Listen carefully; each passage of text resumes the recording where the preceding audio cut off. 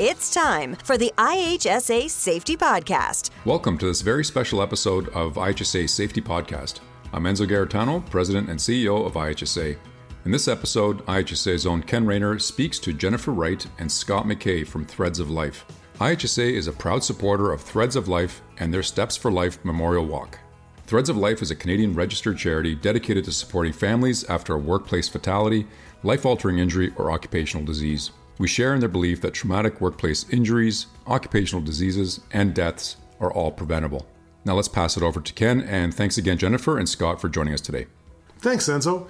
It's my sincere pleasure today to welcome to the IHSA podcast both Jennifer Wright, a Threads of Life family member, and Scott McKay, Director of Partnerships with Threads of Life. And Scott, we're going to start with you first. Scott, if you could provide an overview of Threads of Life and your mission to our listeners, please. Sure, Ken. And thanks for the opportunity to share some information with your listeners today. That Threads of Life, we're a relatively new charity and we're always trying to grow awareness. So thanks for the opportunity. So what Threads of Life does is we provide peer-based support programs to Canadian families who are living in the aftermath of a life-altering workplace injury, an occupational disease, or a fatality. So these are injuries that not only affect the life of the worker, but they forever affect the life of the worker's family as well. And so once again, we're there to support the families. And sadly, when you look at the occurrence of life-altering workplace injuries, illnesses, and diseases, the numbers are extremely troubling. If today's a typical day in Canada, there's going to be 3 families who are going to get notified that their loved one has died as the result of acute workplace injury or an occupational disease. If today's a typical day in this country, there's going to be hundreds of workers who are going to be made ill or seriously injured because of work. And if today is a typical day in this country, there's going to be thousands of workers, their families, their friends, their co-workers, and entire communities negatively impacted by workplace tragedy. So where do these families turn to in their time of grief? Prior to 2003, there was no place. That Threads of Life was the first organization in the world to offer peer-based support programs to families living in the aftermath of workplace tragedy. Our mission is twofold. One is through a community of support to help our family members heal. And the second part is to promote the elimination of life-altering injuries, illnesses, and diseases, so the prevention component.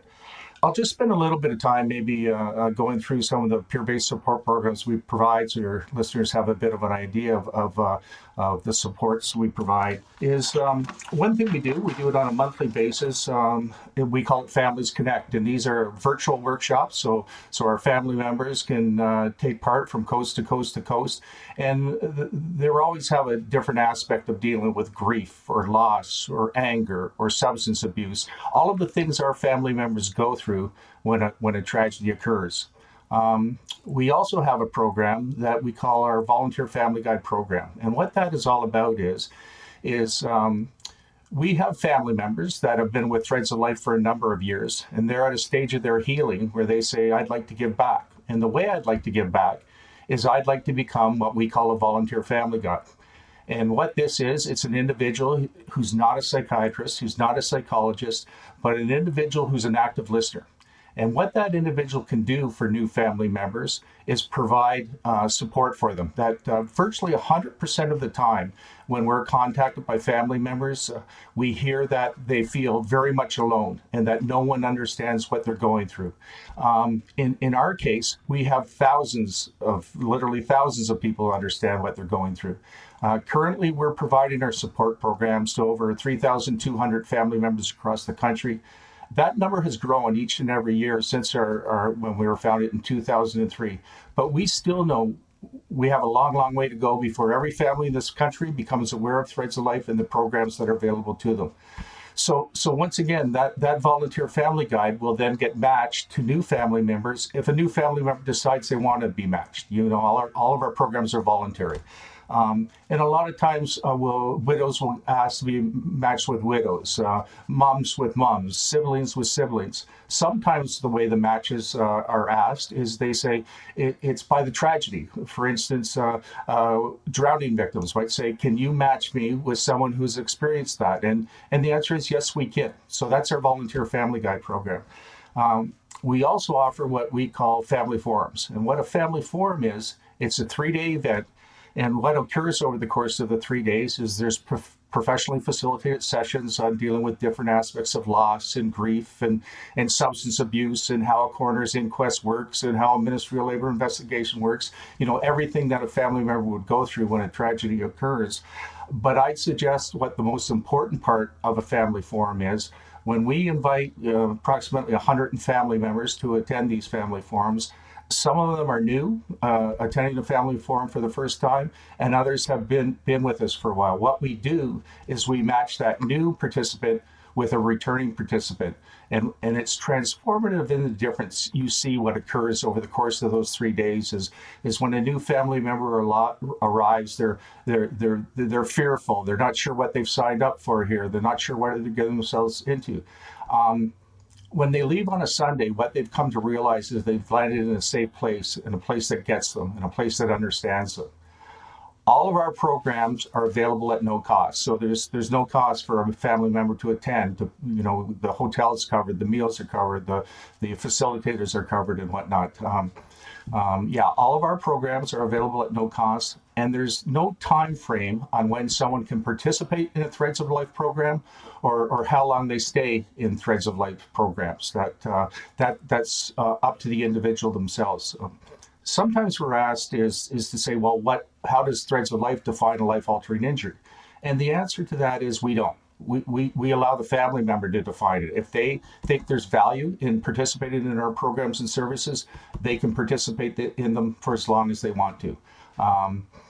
And another one of our programs, too, is what we call Speakers Bureau. And once again, what a Threads of Life speaker is this is a family member who's been with us for a number of years, and they say, I want to give back. And the way I want to give back is I'd like to become a Threads of Life speaker. And I'd like to be able to go into workplaces, into schools, to health and safety conferences and share my story. And through sharing my story, hopefully prevent tragedies from occurring in the future. And now I'd like to turn things over to you, Ken, and Jennifer. Jennifer Wright is one of our family members and just an extraordinary individual. And it's my pleasure to turn things over to the two of you now. Thank you very much, Scott.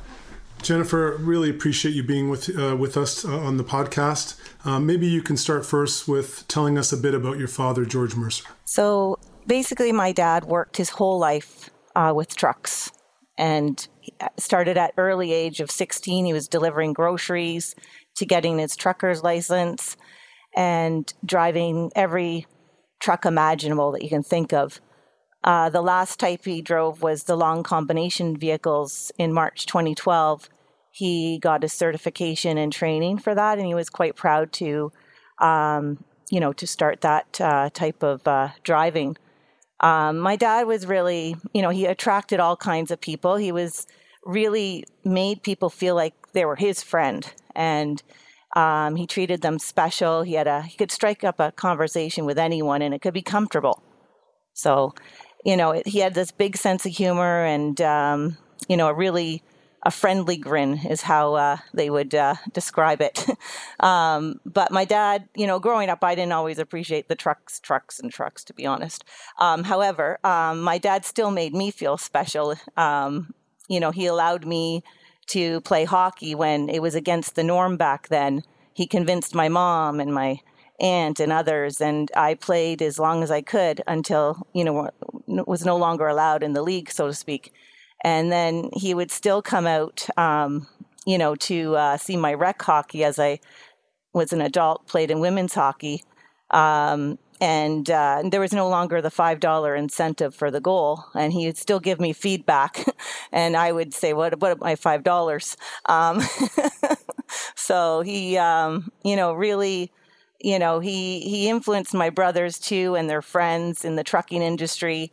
And he was, he was very proud. Like around 2004, he was profiled in the Ontario Trucking News. He had an article, called Trucking, a Family Affair. And he was just so happy to share how he loved being on the road. He loved seeing the sights. And that's, his life just revolved around the truck shows, trucks. And unfortunately, my mom passed away in 2005 and after 36 years of marriage. And he was always there for the grandchildren. That became his focus. And he was there for my wedding day, which I'm so grateful for. So $5 a goal, Jennifer, that's quite something. I mean, I used to get a coffee crisp every time I used to score a goal. So that's, wow, that's a special dad right there. Jennifer, how about sharing with us what happened on the night that your father was killed at work? Can you share that story with us, please? So basically, in one moment, it all ended on Monday, November 12th, 2012, and my dad never came home again. It was a cold, dark, rainy evening at a busy old truck yard. Just after 8, my dad was, in the usual area doing his usual pre-trip truck inspection. He was connecting 2 big 53-foot trailers, connecting the second trailer to the first trailer, and things started to shift, rolling forward. I think my dad must have realized the problem, because he reacted by running to reach for the manual brake, realizing, maybe the braking system wasn't engaged, but he got caught and pinned by one of the trailers. Another employee nearby heard a yell or a scream, and he saw my dad, and he started to scream and, to yell for 911. And he quickly went to the truck and to move it to get my dad out from the crushing pressure of the trailer. He stayed with my dad until the ambulance arrived, and my dad was taken to the hospital. They were thinking of sending him to the trauma center, but it was just too extensive. And then they revived him a few times before he passed away at around 10.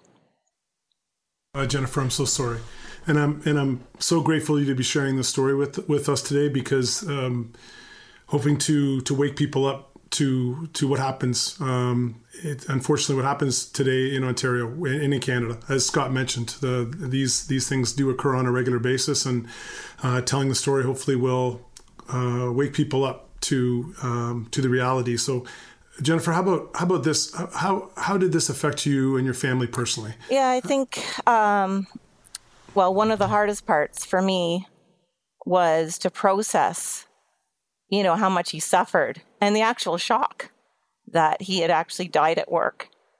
It just, it just never occurs, you know what I mean?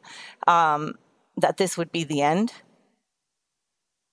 So it's hard to believe.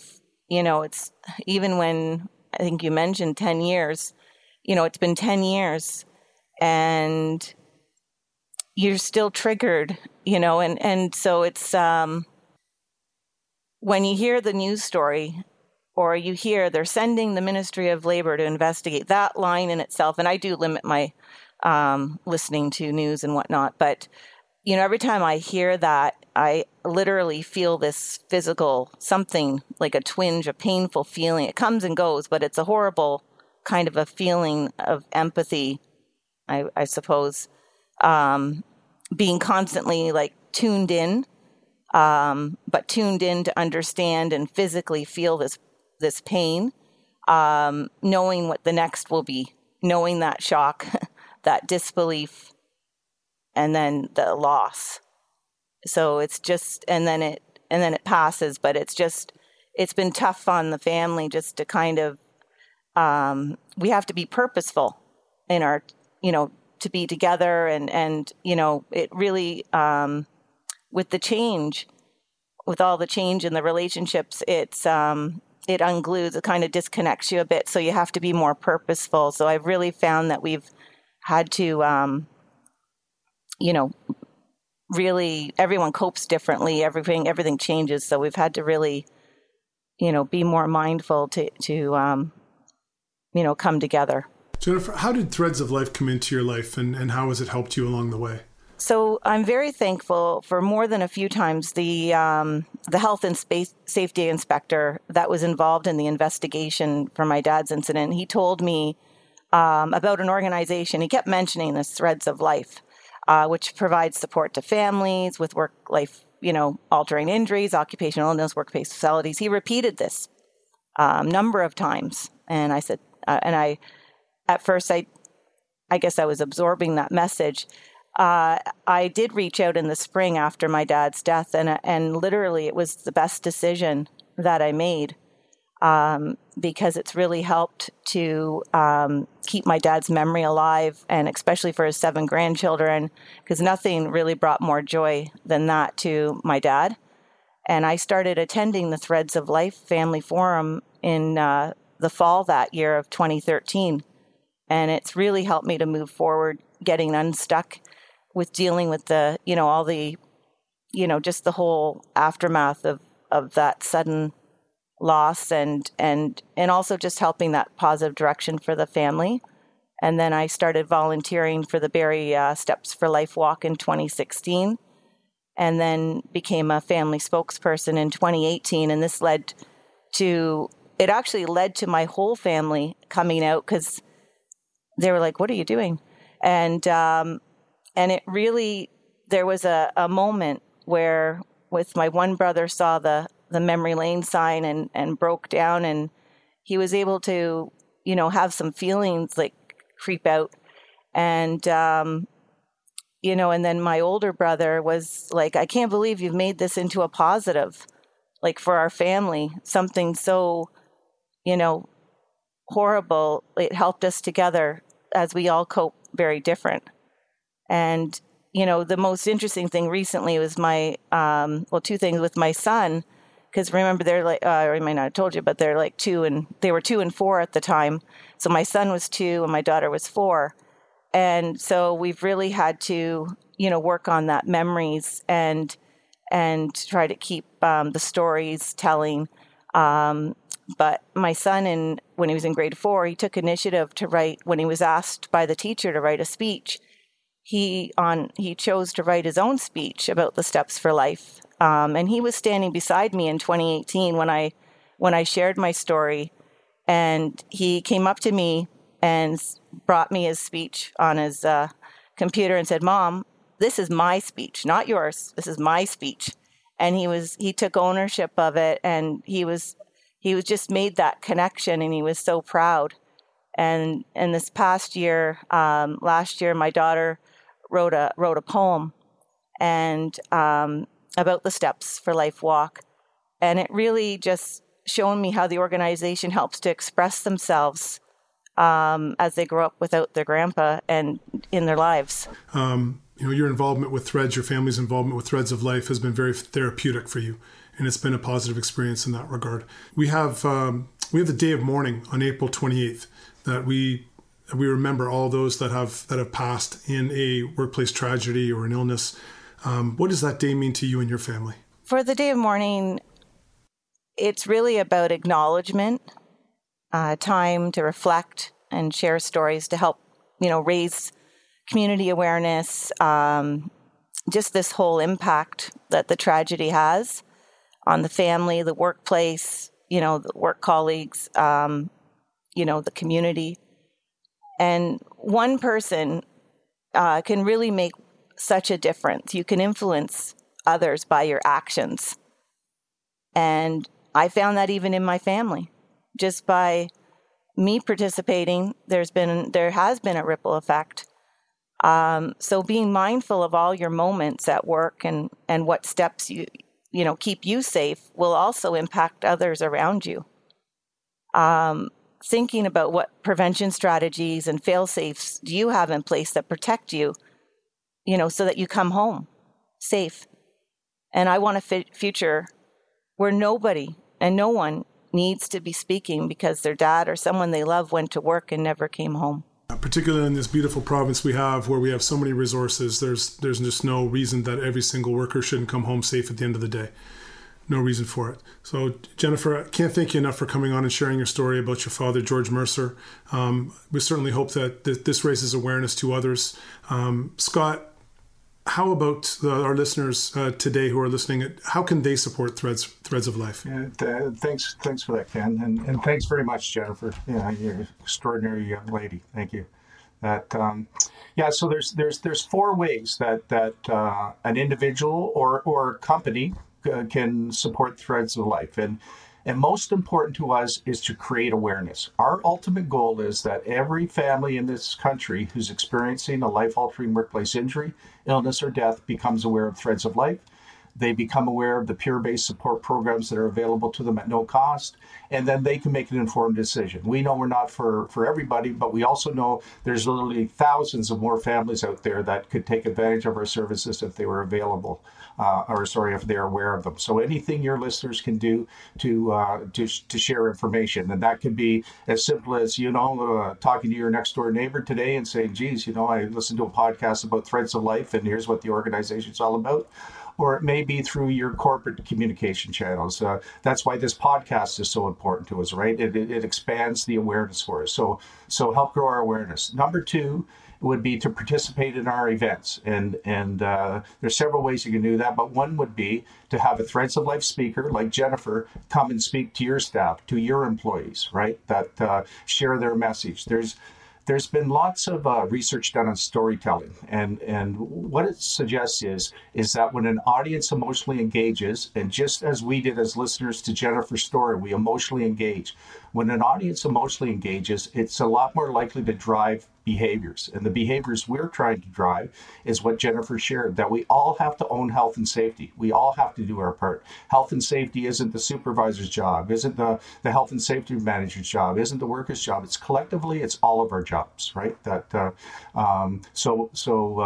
Participate. Have a speaker come to your workplace.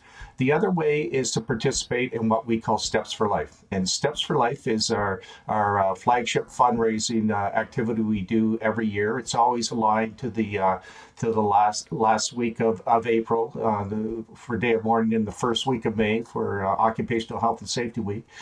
This year we'll be walking in 28 communities across the country, but we also have a virtual opportunity to walk as well. And I'd ask your listeners to check out stepsforlife.ca.